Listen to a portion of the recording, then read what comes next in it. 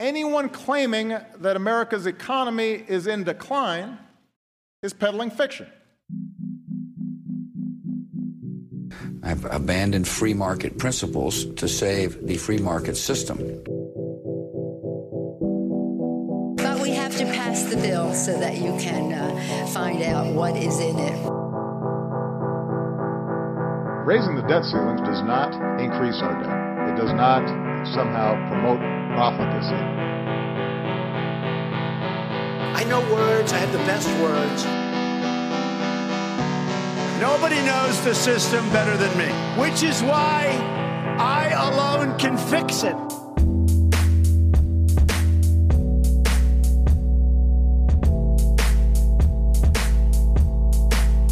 What's going on, everybody? Welcome back to a brand new episode of Peddling Fiction.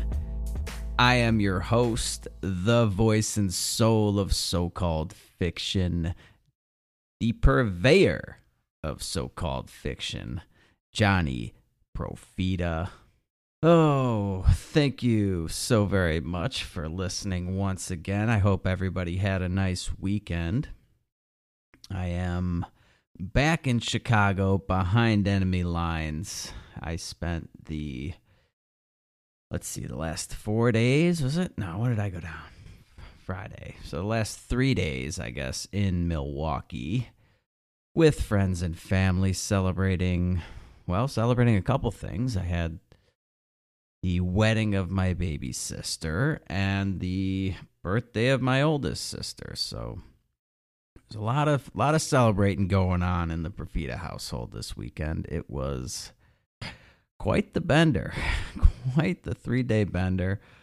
I am somewhat recovered, so I wanted to get back behind the microphone and get an episode out to you folks covering the debate, the Democratic debate from Thursday of last week. I know it is now Monday, so I'm a little late getting it out, but I was drunk for 4 days, so cut me a little slack here, and hopefully once you come across this episode, it is still relevant to you. I don't see how it couldn't be. All my episodes will remain relevant till the end of time. But it really is unbelievable to me. Every time I watch these debates, I cannot get over the fact that this is the process of how we elect our leader, the leader of the free world. If there is one thing that makes libertarians unique, or maybe ANCAPs in particular, anarcho-capitalists, for those of you not familiar with the term, the one thing that makes ANCAPs stand out from the rest of the average people is that they're able to see the state for what it really is. That's one of Murray Rothbard's best short, I don't know what you would call it, short works. It was like, you can read it in about 30 minutes. It's The Anatomy of the State. And basically what he does in that short work is he opens your eyes to what government really is at its core. Not what not these fantasies that we're taught in school, how government is of, for, by the people, and we are the government, and the government is just this benevolent entity that's there to secure your rights, and all of that nonsense that you're taught in school. He completely shatters that and gets at the core of what the state really is, what government actually is, and what the state is not.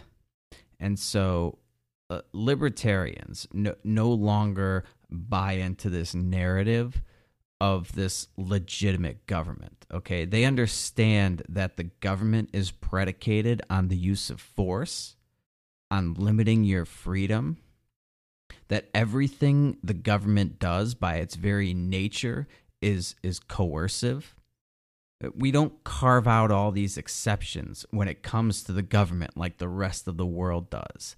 We don't obfuscate government with all these the true nature of government with all these euphemisms. We call it like it is. We cut the bullshit. But taxation is theft. War is mass murder. You're under arrest. No, that's kidnapping. Okay, we don't use these government euphemisms to hide the true nature of what government is really doing to you. And when we went through the last presidential election and Donald Trump won, one of the lessons that I hoped the American people would come away with, that was staring them right in the face, is that this whole thing is a charade. It's a joke. And I mean, if Donald Trump winning the presidency didn't illustrate that perfectly, I don't know what else could. One of the only things Donald Trump was capable of doing, one of the only things that I appreciate about him is his ability to reveal how flawed this system of government actually is, how pathetic and ritualistic the election process is, how rigged the process is in favor of the establishment, how biased the corporate press is, how corrupt the political parties are. He is able to reveal all of that. Everybody involved that had been putting on this show just willingly drops the facade to try to take down Donald Trump. It was a really unbelievable thing to watch, but nobody seems to be paying attention to this. So I had high hopes that this sort of Trump phenomenon would have the same effect as Murray Rothbard's Anatomy of the State has had on many a young libertarian, and that this whole Trump moment would sort of pull back the curtain on the true nature of government and the true nature of this system. But, of course, those lessons seem to have been lost on just about everybody. And Democratic voters in particular seem to have no awareness of what government really is. It really is unbelievable to me. All of their angst, all of their anger is directed at these giant corporations. But what do giant corporations do, really? Absent government, all they can do is try and provide you with goods and services that people want. That's it. They provide you with things that vastly improve your standard of living. All government does is interject itself into every aspect of life, every part of the productive processes that advance society, and they start screwing everything up. Literally everything they touch, they completely destroy. And while they're doing that, while they're doing their best to ruin everything in your life, they are stealing 40% of your earnings. They're throwing up roadblocks to success every step of the way. And while they're doing that, they're screaming into every available microphone that the rich people and these corporations, they're the ones to blame for all your problems. It really is unbelievable to me, the gall that they have. But I guess since the vast majority of the American people are not as enlightened as you and I, and they're not listening to this podcast, they haven't been unplugged from the Matrix. They are still ensconced in the religion of the state and powerless to their endless propaganda and indoctrination. These politicians are the scum of the earth. They are your rulers. They rule over you. You are subjects. They are the people who steal from you on a daily basis. They are the people that have set up the apparatus where you can be kidnapped and thrown in a cage for victimless crimes. Anytime you get a chicken shit ticket for jaywalking or not coming to a complete stop before turning right on a red, you can thank a politician. Anytime you're molested by TSA before boarding a plane, you can thank a politician. Anytime you have to bribe your local government official or go down to City Hall and pull a permit to build on your own land, you can thank a politician. They are literally responsible for everything that you hate in society, everything that you hate in your life, every obnoxious thing, every obstacle you face is a direct result of government and these politicians. And they're met with cheers, with thunderous applause when they get up on stage and lie to your face for 3.5 straight hours. No matter how many times I see it, I can't get used to it. I can't get over how pathetic we are as a country. We have this comprehensive, widespread case of Stockholm Syndrome. The vast majority of a once proud people, a free people, are now kowtowing to their masters, lining up in droves to kiss the rings of the political class. I can't believe it. And I can't believe that these politicians can go out on stage after spending their entire lives messing up everything that they've touched. They can go out on stage, demonize people and companies that have materially improved your lives, claim that they are the ones that can fix the very problems that they're responsible for creating, and receive cheers from the very people they're in the process of fucking over. Don't you guys understand this yet? They are stealing from you. They are controlling you. We are all slaves to an all-powerful government, and you guys are sitting there cheering like a bunch of lemmings. I just feel like after that whole Trump moment, and now this whole election cycle and how ridiculous this has been, how ludicrous these candidates are, how ludicrous this process is, there's no excuse for this. You have to think, okay? You have to learn the lessons of history and open your eyes and realize that you're being played for a fool. And that while you may think those idiots up on stage are clowns, they are the ones clowning you and laughing all the way to the bank as they do it. They have convinced you that you are incapable of managing your own life, that you are helpless peasants that need to look to the government to steal the scraps of life from rich people and then have the government dole them out to you, that you couldn't possibly become successful in America without the government, that you couldn't educate yourself or your kids without government, you couldn't feed yourself without government, you couldn't house yourself without government, nothing. We would all just be hopeless, homeless, pathetic losers without our wise overlords in Washington, ensuring that we have everything that we need to survive. Without them correcting all the problems in society, we would all be doomed, right? I mean, of course they would try to convince you of this. It's how they validate their existence. They are selling you. That's what this whole process is about. This whole election cycle. It's not about electing the proper leader, okay? They're selling you on an idea. This idea that we need a government to organize society, that this is a legitimate form of organizing a society, that they are the key to a functioning civil society. And implicit in that is the idea that you need them, and it's not the other way around, when in fact, they need us a lot more than we need them. They're an albatross around our neck. They are leeches. They leech off the productive sector of society. Government produces nothing. Everything it has to first take from somebody else. They are incapable of productive behavior, okay? They're nothing if they can't be politicians. They have to sell you on the existence of government, that government is necessary, that without government we would devolve into this dystopian anarchy where roving bands of armed thugs would pillage and plunder the helpless. Shocking. Shocking that government would sell you on that idea. But what else can they do?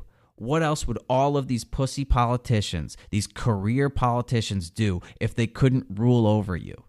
You think Bernie Sanders has ever had a real job? You think he's never had a job? He's never produced anything of value. He's constantly demonizing companies like Walmart or Amazon and oil companies that have literally provided everything you see in front of you right now. Everything. Bernie's never made your life better by one iota. He's a lying, lazy, despicable human being. He was so lazy and unproductive, he got kicked out of a commune for not working enough. He got kicked out of a commune for being too lazy. I mean, that is a level of laziness most of us would never understand. What's he going to do without government? What's Joe Biden going to do if he can't be in government pretending to do things? They have to convince you that you need them, that they aren't the ones causing all of these problems, and that they somehow have the solution to everything that is wrong. They have to. And that's what this entire debate was about. Each candidate bending over backwards to one-up the other with regulations, laws, bans, and infringements on your personal freedoms. I don't understand why more people can't see how absurd this is. If anyone else had the track record of the federal government on any issue, just pick one at random, you wouldn't listen to them for 5 minutes or look to them to solve that or any additional problems in the future. You'd be an idiot if you did that. You would be an idiot. Yet when it comes to the government, we make all these exceptions. We somehow overlook the last 100 years of their track record. We make excuses to explain away all their constant failures, which is why they love this two-party system, because each side can constantly blame the other for all the problems and then sell you on the idea that you just need to vote them out and vote the good guys in, and everything in your life will magically get better. I guess we're just supposed to forget the fact that there's nothing new these politicians are proposing. Forget the fact that we already have hundreds of thousands of pages of rules and regulations and laws, that we have hundreds of agencies, committees, special counsels, millions of bureaucrats, thousands of laws, but somehow we are always just one or two more laws or a couple of more government agencies away from perfect utopia. Forget about the fact that the government has been in charge of education, health insurance, that they have meddled in the financial industry, that they're in charge of the money supply, that they've meddled in healthcare, banking, and the environment, that government is the largest polluter in the world. Literally every major problem they talk about constantly, you name it, healthcare, education, Social Security, Medicare, Medicaid, climate change, every industry they complain about, the government has either completely taken over or through excessive regulation and taxation, for all intents and purposes, they control it. And yet, somehow, it's never the government's fault. It's never their fault. We just need more government, you see? We just need that 115th financial regulation to protect us from the next financial collapse. That's all. We just need a little more government. We just need to give them a little more power, a little more regulation, a few more laws, and a few less freedoms for you and me, and everything will be fine. That's how we solve all of society's problems. And don't worry, it's not going to cost you anything. You won't have to pay any more or make any sacrifices. No. We'll just take a little bit from the rich guys, the tippy top, the 1% who have been taking advantage of you. See, the rich have been taking advantage of you. They've been stealing your wealth. They've been stealing. We haven't been stealing from you. It's those rich guys over there. They've been taking advantage of you with all their evil profits. And we will provide you with all these wonderful things that will be so much better than anything the private sector can produce. Because, they're all about evil profits over people. And you see, we, the government, care about the people. See, we care about you. There was that one moment in the debate between Trump and Hillary back in the previous election cycle where Hillary was droning on and on about all the things she was going to do and all the problems she was going to solve. And at one point, Trump just turns to her and says something along the lines of, you've been in government for 30 years. Why didn't you do any of this while you were there? Don't you think that if government was the solution to these problems, that we would have solved them by now? That if government could simply declare war on something, like declare war on poverty and confiscate and distribute wealth to eliminate poverty, that spending more money than any government in the history of the planet, trillions of dollars, would have solved the problem by now? And if not solved it, at least materially improved the situation? But if you look at it, if you look at the numbers, the poverty rate's exactly where it was when they declared the war on poverty. They've been in charge of education since the 70s. And spending has done nothing but increase per pupil, while test scores plummet, while education standards plummet, while we're getting dumber and dumber with each generation. These candidates will readily admit that everything is a disaster. Healthcare is a disaster. Education system is broken. The banking industry is broken. The economy is broken. It's not working for you. It's only working for the rich. They literally start every single answer to the debate questions. It doesn't matter what you ask them about. The beginning of the answer is always the same. They start out by going over how broken whatever topic they are discussing already is. And government's been in charge of these things my entire life, longer than my entire life. They've been purporting to fix these problems for the last 100 years or so. So how they doing so far, huh? How they doing so far? Even by their own admission, they're failing miserably. And yet, year after year, you sit there listening to them, believing in them, believing that somehow this time it's going to be different. Why? Why do you continue to listen to them? Why do you continue to look to them? Are you really this stupid? I know you've probably had several setbacks since you were most likely educated in government schools, a government school system that is broken by their own admission. But seriously, how many more chances do they get? How much more slack are you going to cut them? How many more times are you going to fall for their bullshit? How many more times are you going to believe that government can provide you with something for nothing?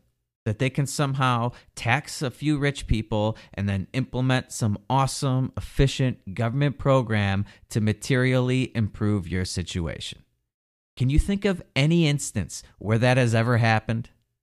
Can you think of one thing that the government does well, aside from kidnapping people and throwing them in cages? Maybe bombing third world countries? Can you think of one situation where you have to deal with a government agency where you look forward to that interaction? That it's not a colossal pain in the ass? The DMV, the TSA, the IRS, the police, the public school system, the judicial system, Obamacare. I doubt it. I doubt you can. Can you think of any government estimation or projection that was within, I don't know, $1 trillion of what they've claimed? They love to throw out all of these numbers when they're pumping you full of all their lies about what they're going to do. And my God, when they were going through healthcare and through immigration, they just throw out I'm going to create 20 million jobs and this will save $50 billion and it only costs $2 trillion over 10 years. They just throw these numbers out.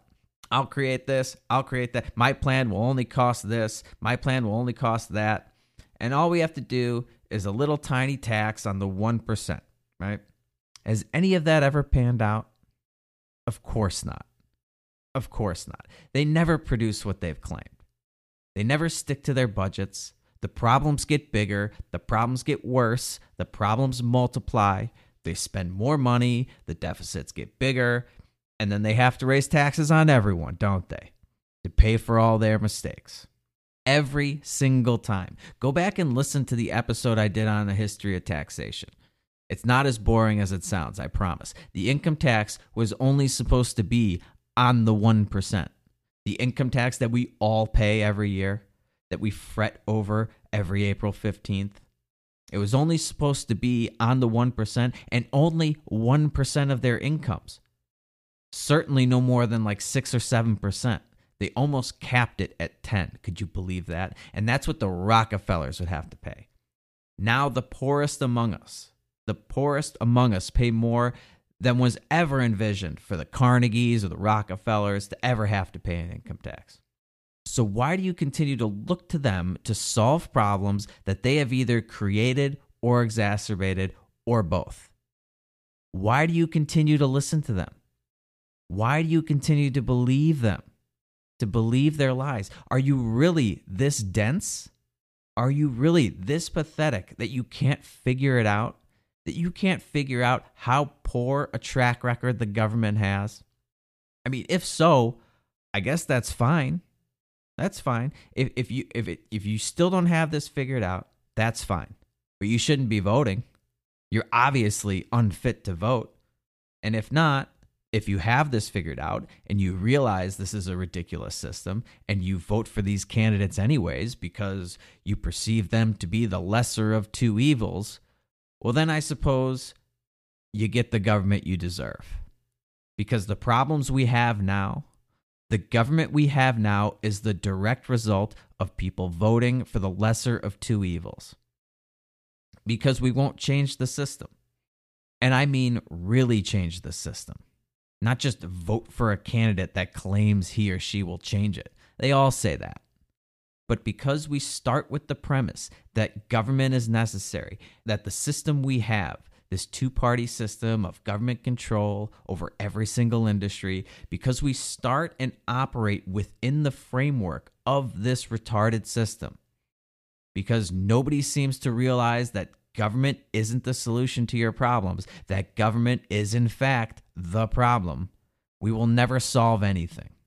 We will just continue this charade every 4 years. We will stay within the confines of what the government deems allowable discourse, and we will fight with each other over the false choices that they present to us. It's a very frustrating thing to watch. Almost as frustrating as watching the debates themselves. And I guess as far as this round of debates went, it was more boring than usual. Maybe not as boring as the first round of debates. They've narrowed it down to the most boring 10 candidates, but the debate was still about 3 hours long. So I guess people got more speaking time, which, as it turns out, is not a very good thing for any of these people. If you were bemoaning the fact that these debates are set up in a way where candidates don't get enough time to discuss issues in depth, and, while that's true, the more these candidates talk, the dumber they sound. All you're doing by giving this group of knuckleheads more time to speak is supplying them with more and more rope with which to hang themselves. I mean, really, they clearly know nothing of substance about anything. Listening to them try and talk about trade policy was like watching Billy Madison trying to answer that question on reflections of society and literature, And my God, if there was any integrity in these so-called debate moderators, right? If they weren't just carrying water for these idiot politicians, they would have responded to just about everybody's answer the exact same way that guy did in Billy Madison, Mr. Biden, what you just said is one of the most insanely idiotic things I have ever heard. At no point during your rambling, incoherent response did you even come close to something that could be considered a rational thought. Everyone in this room is now dumber for having listened to it. I award you no points, and may God have mercy on your soul. I mean, all they can do is spout out some platitudes. Like, we need a trade policy that lets us export goods overseas. We need to use trade not to undermine U.S. companies, or we need a policy that represents farmers and workers, not big corporations. My policy will export products, not export jobs, and blah, blah, blah. I mean, it is clear that these guys know nothing about trade and economics. All they basically know is that Trump is bad, and so I will do the opposite of what Trump is doing. It reminded me a lot of one of those interviews that Herman Cain did, and it was so long ago I forgot exactly what they were talking about. But somebody asked him a question, and he had no idea what they were talking about. But after he stumbled a little bit, he basically said, well, I will do the exact opposite of what Obama's doing, which is basically the extent of anything that you get out of this group of candidates, out of any candidates, really. The Republican debates were no different. But the voters don't know anything either, and that's the problem. That's one of the inherent flaws in democracy that I detailed in my episode on the perils of democracy, is that you're asking average people with little to no knowledge on a subject to try and judge these complex policy prescriptions based on, 30 to 60-second explanations from a candidate in a debate. This is our system? Really? This is the best we can come up with. Someone asks a stupid leading question. Klobuchar gives a rambling, incoherent response. Bernie just starts waving his finger and yelling about some stupid commie bullshit. Elizabeth Warren lectures us like we're in third grade about how she knows how to fix everything, even though she's too stupid to realize her prescription to all these issues are what caused the problems in the first place. Biden stuttering around trying to remember people's names and keep his teeth from falling out of his head. Beto's speaking Spanish and pretending to be a tough guy. I mean, it is a shit show, ladies and gentlemen. Kamala Harris, instead of answering the question, all she does is shamelessly give one of her most cringeworthy, rehearsed jabs at President Trump. Ugh, it was like watching a comedian bomb on stage.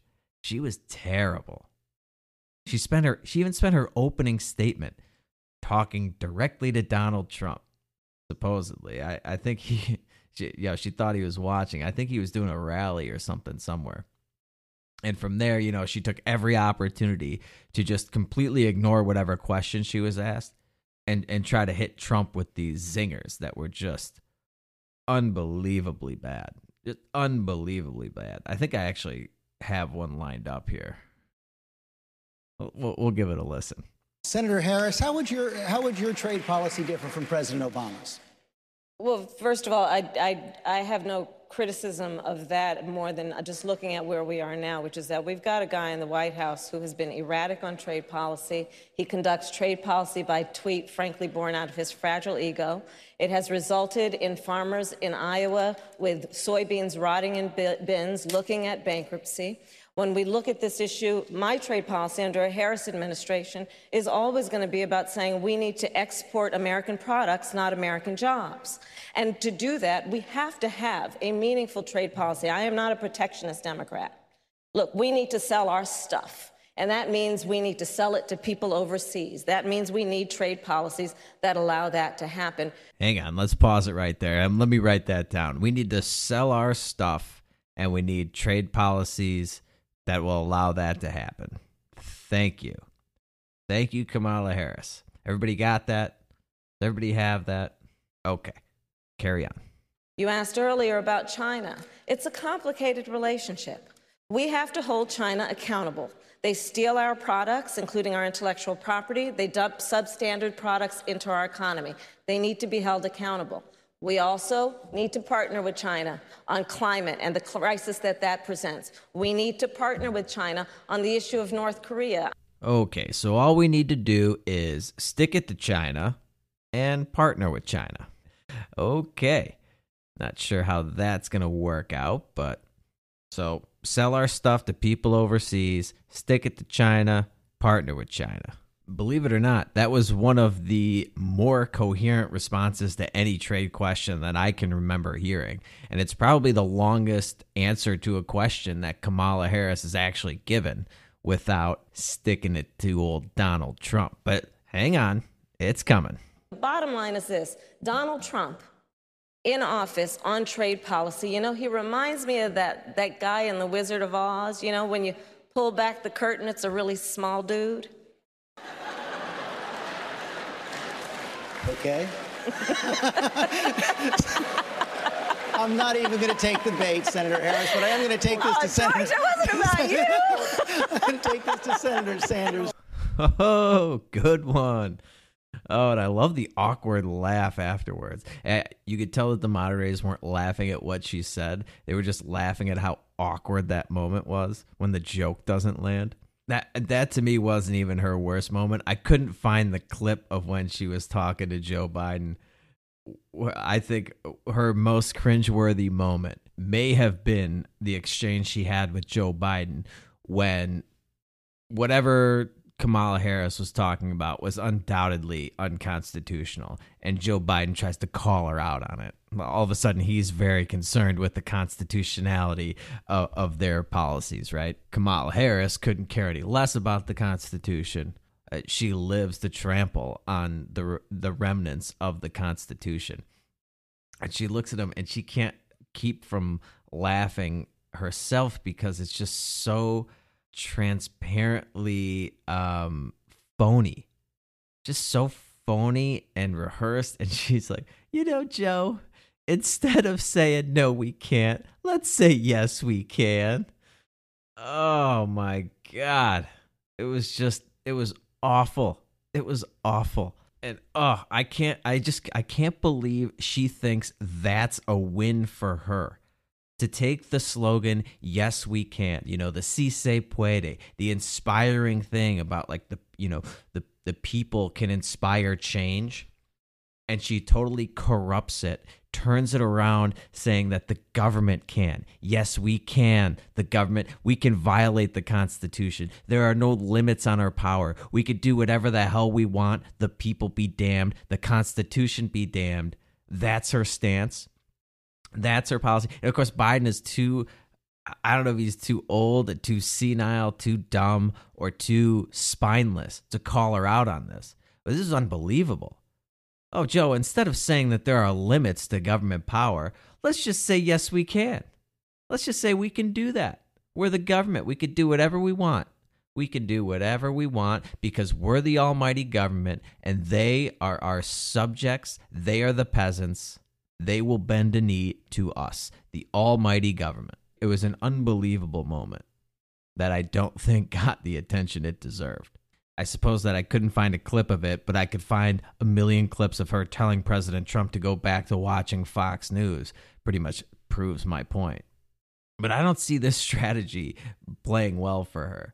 This whole, I'm just going to ignore questions and attack Donald Trump every chance I get. First of all, she's not very good at it, okay? She's trying way too hard. She's forcing it in when it doesn't really fit. And she's not as clever as she thinks she is. And you have to remember that as much as Democrats don't want to admit it, there were people who voted for Obama. There were lots of people who voted for Obama that turned around and voted for Trump. He was able to turn votes. So this whole thing, where she starts out, well, I don't have a critique of Obama, but Trump's got a fragile ego and a small dick or whatever. Like, it's not going to convince people who were so turned off by Obama's policies that they voted for Trump, that they turned around and voted for literally Hitler. Like, that's how bad they thought Obama was. Well, I don't see this as a winning strategy. Anybody that would enjoy the jabs that she's taking at Trump, as cringeworthy as they are already going to be voting Democrat. The Democrats need to find a way to get those Obama votes back.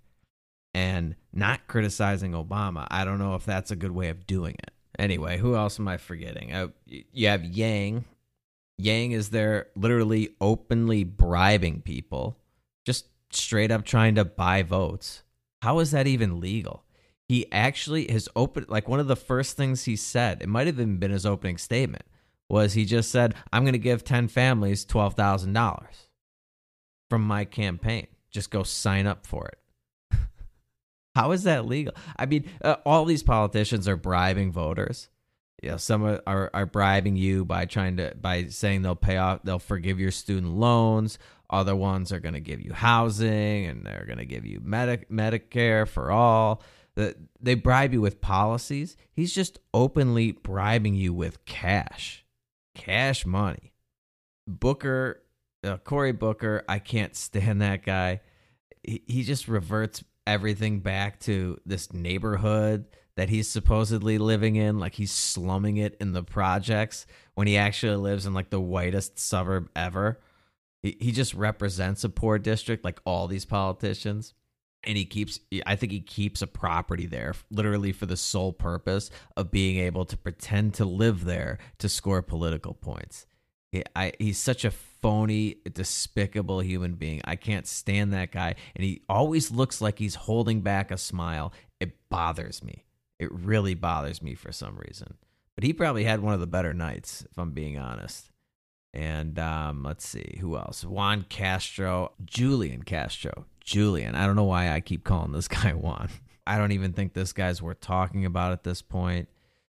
He tried to go after Biden for having Alzheimer's, and it was just, again, phony and forced and just, I don't know, this feigned disbelief, like Biden flip-flopped on some stupid issue, and I don't even think he actually did. I think it came out later that Castro just sort of made up the whole thing, and he's just like, I can't believe, you don't remember what you just said? Are you really forgetting what you just said 2 minutes ago, Joe? I don't know, I didn't think it landed. I mean, we get it, Biden's old and he's losing it. I just didn't think he made very good use of the opportunity. I don't know. Mayor Pete certainly appears to be the most reasonable in my estimation. But the whole thing was just an abortion. The whole night was an abortion, and not the good, wholesome abortions that all these Democrats fawn over, you know. This was one of those gruesome right-wing Christian conservative abortions that we're all supposed to hate. It was just disgusting, horrific to watch. But I guess this is how we're going to do it. Again, this is how we're going to choose the people who rule over us. They continue to cover the same topics over and over again. You know, they start with healthcare, then racism and mass shootings and immigration, trade. But they spent about 5 minutes on the longest wars in American history. For some reason, Latin America got their own segment this time around. By the way, it's very revealing how they structure who asks what question. They're so transparent with their own racism. It's so obvious that their talk of racism is just projection. That's all it is projection. That they are the ones who view everything through the lens of color, through this prism of racism. It's first and foremost, always in the front of their mind. It's all they see. The white guy gets to ask the question about healthcare. Okay. The black girl has to ask about race relations. The Mexican guy asks about immigration and Latin America. It's just like, wow, you really only see people for the color of their skin or their nationality. Like, first and foremost, that's all you see. But that's their worldview. That's their whole worldview. You know, if you're not black, you can't talk about race relations. If you're not Hispanic, you can't talk about immigration policy.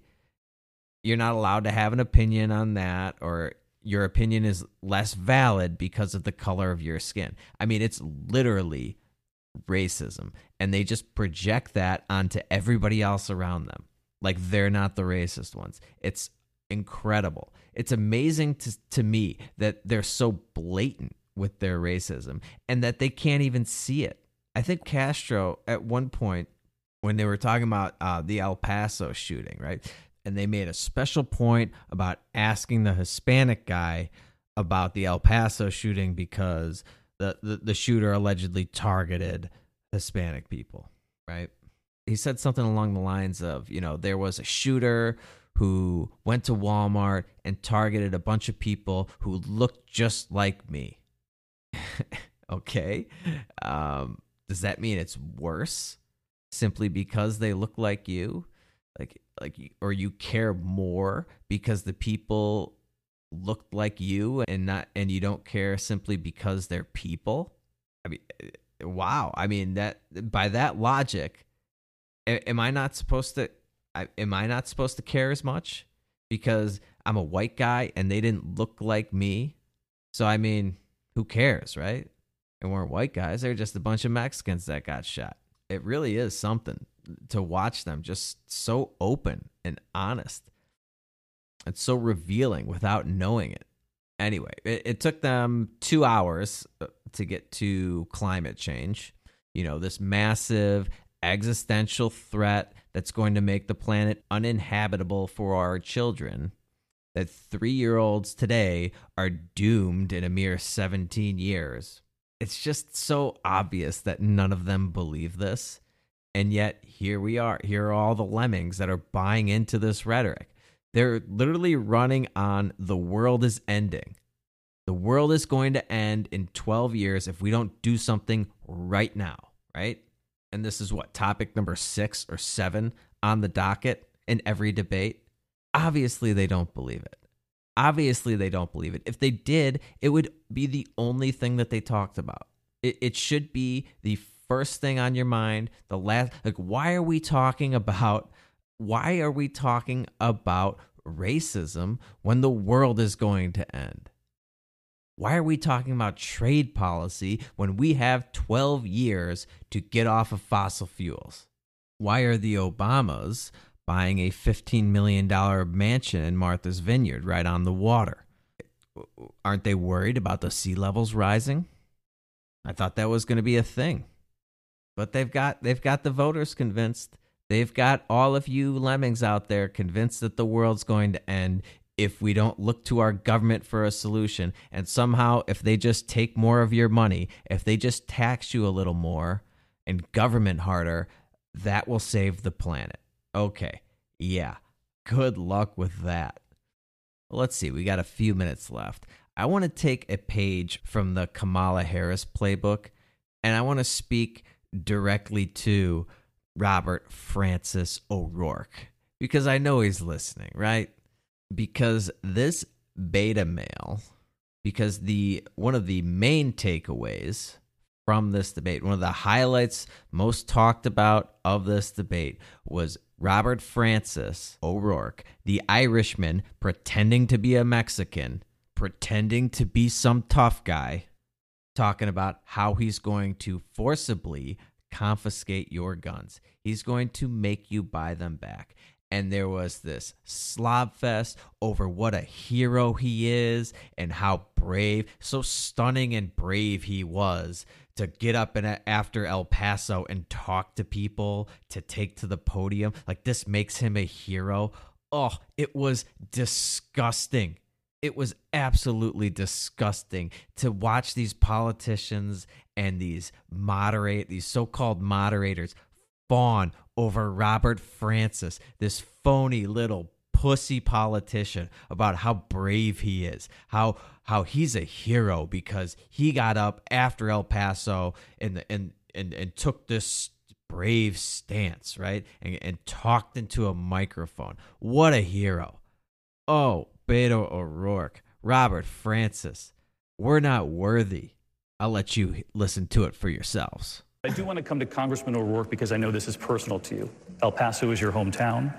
Some on this stage have suggested a voluntary buyback for guns in this country. You've gone further. You said, quote, Americans who own AR-15s and AK-47s will have to sell them to the government, all of them. You know the critics call this confiscation. Are you proposing taking away their guns, and how would this work? I am, if it's a weapon that was designed to kill people on a battlefield. If the high-impact, high-velocity round, when it hits your body, shreds everything inside of your body because it was designed to do that so that you would bleed to death on a battlefield and not be able to get up and kill one of our soldiers. When we see that being used against children, and in Odessa, I met the mother of a 15-year-old girl who was shot by an AR-15, and that mother watched her bleed to death over the course of an hour because so many other people were shot by that AR-15 in Odessa and Midland. There weren't enough ambulances to get to them in time. Hell yes, we're going to take your AR-15, your AK-47. We're not going to allow it to be used against our fellow Americans anymore. Hell yes. Hell yes, we are going to take your AR-15s. Okay. Okay, Francis. Malone Lave, come and take it. You personally, I want you personally to come knock on my door and we'll have some words. How about that? How about that, tough guy? How about that? Come and take my gun. Yeah, you're goddamn right they're used to kill people. They're used to kill people just like you for trying to take the goddamn guns away and turn them on the people. You got to be kidding me with this. You got to be kidding me. You think that makes you a tough guy? You think that makes you a tough guy to use the enforcement wing of the state to go door to door and confiscate people's guns? You think that makes you some sort of hero? What is this? They call it a mandatory buyback. It's gun confiscation. Quit the bullshit. Stop with the government euphemisms. Oh, mandatory buyback. Buy it back from, you didn't sell it to me. I didn't get my gun from the government. And maybe it's not for sale. How about that? Maybe I don't want to sell it to you. Mandatory buyback. Oh, I have to sell it to you? Okay. How about I want $100 million for my gun? How about that? $100 million. You have to pay that or I won't sell it to you. Oh, wait, you don't want to pay $100 million for my gun? Not worth it to you? But if it would save one child's life, are you saying that you value $100 million more than the lives of our children? Is that really the position you want to take? Because how are you going to, what price are you going to give me for my gun, huh? Unbelievable. You're such a tough guy, Robert Francis. You're such a tough guy. In order to curb gun violence, right? Because we're concerned with gun deaths, we're going to turn a militarized police force onto the civilian population, armed police force, armed with these guns, these weapons of war, and go door to door, knocking down doors and forcibly taking firearms from people. What happens if I don't want to give it to you? Then what? What are you going to do? You're going to lock me in a cage? What if I don't want to go in? What if I don't submit to being locked into a cage? Then what are you going to do? Huh? You going to shoot me? Are you going to shoot me, Robert Francis? Are you going to have your government thugs come into my door, try to steal my gun from me, and when I don't give it to them, and when I don't submit to being under arrest, or as to being kidnapped and locked in a cage for doing absolutely nothing, then what are you going to do? Are you going to shoot me? Are you going to shoot me in the name of peace? That's brilliant. That's like everything we're doing in the Middle East. We're bombing for peace. That solves a lot of problems. And don't give me this, are you really willing to kill a cop over your AR-15? That's not the point. The point is, why is a cop willing to kill me over my AR-15? That's the point. Why is the government willing to turn a gun on its citizens, the ones that it claims to be protecting, the ones that it claims to be here to serve, to make our lives better, to protect our rights and ensure our liberties? Why are they willing to kill me over my AR-15? That's the real question here. That's the question. AR-15s are actually illegal in Chicago, so I, as a law-abiding citizen, do not have one, at least not yet. But I'm not stupid enough to believe that they'll stop at the AR-15s and the AK-47s. Like, they'll confiscate those guns, and then that'll be it. They'll let us keep the rest of them. Yeah, right. And I'm old enough to remember when the Democrats would claim that we're not after your guns. We're not here to confiscate your guns. Yeah. Okay. Well, that escalated quickly. That sure escalated quickly. Maybe they're not. Maybe they're not after our guns. They're after us, and our guns are just in the way. That's probably more accurate. If they were actually concerned with stopping gun violence, if they actually wanted to curb the number of people who die from guns every year, then they would confiscate handguns, because the vast majority of gun deaths in America are the result of handguns, not AR-15s, not AK-47s, handguns. So in order to be logically consistent, not like that matters to the likes of Robert Francis O'Rourke, but if you think confiscating guns is what's going to save lives, then you better confiscate handguns too. Because I thought that was the whole point of taking the guns, was to preserve human life, right? Because you don't want people to be killed by guns. Well, what happens when I don't submit to your mandatory buyback? Then what? And that is the essence of libertarianism. I mean, that's what it boils down to. What are you prepared to throw people in a cage for? Because every government policy, every law, every regulation, no matter how small, when taken to its logical conclusion, it is at the business end of a gun. You don't follow their rules, they fine you. You don't pay the fine, they ticket you. You don't pay the ticket, maybe they arrest you. You don't submit to being under arrest, maybe they beat you a little bit. You resist that, well, then they shoot you. Unless, of course, you're black. Then they jump right to the shooting stage. They skip resisting arrest and usually the beating, and they just shoot you in the back. Does that really sound like a solution to you? Because I guarantee you there are tens of millions of people who will not submit to a mandatory gun buyback program. And then what are you going to do? What are you prepared to do to those people who are just living peaceably, minding their own business, protecting themselves from tyrants like Robert Francis O'Rourke, who think they're tough guys?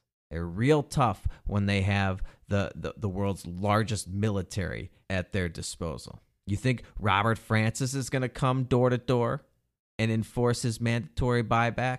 You think he's going to take me up on my offer? I don't think so.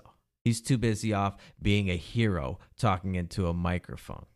So when you think of this, when you hear of a government program, of a government law, a government rule, a government regulation, know a couple things. One, by definition, it's force. Two, it's forced ultimately at the business end of a firearm. And three, what are you prepared to do to people who do not submit to it? Are you prepared to throw them in a cage for violating that rule, for not following that law? Is that what you're prepared to do? Throw them in a cage like an animal? Because if you're not prepared to do those things, if you don't think it's worth throwing somebody in a cage over, perhaps, just perhaps, it's a law that we do not need on the books. Something to think about. I'll let Robert Francis get back to being a hero in El Paso. And for the rest of you guys, if you enjoyed the show today, do me a favor, download and subscribe, share the show, and follow me on Twitter @PedalFiction. If you want to become a supporting member of the show, if you want to help spread our reach, our message to more and more people, remember, you guys are the ones that make that possible. This show is only possible because you guys listen, you share, and you donate. So if you would like to donate to the show monetarily, you can go to our website, peddlingfictionpodcast.com. Anything you donate will go right back into this program, delivering content and increasing our reach. And if you can do all that, I promise that I will keep coming back to yell at Robert Francis O'Rourke. And until then, just remember to keep on peddling that so-called fiction.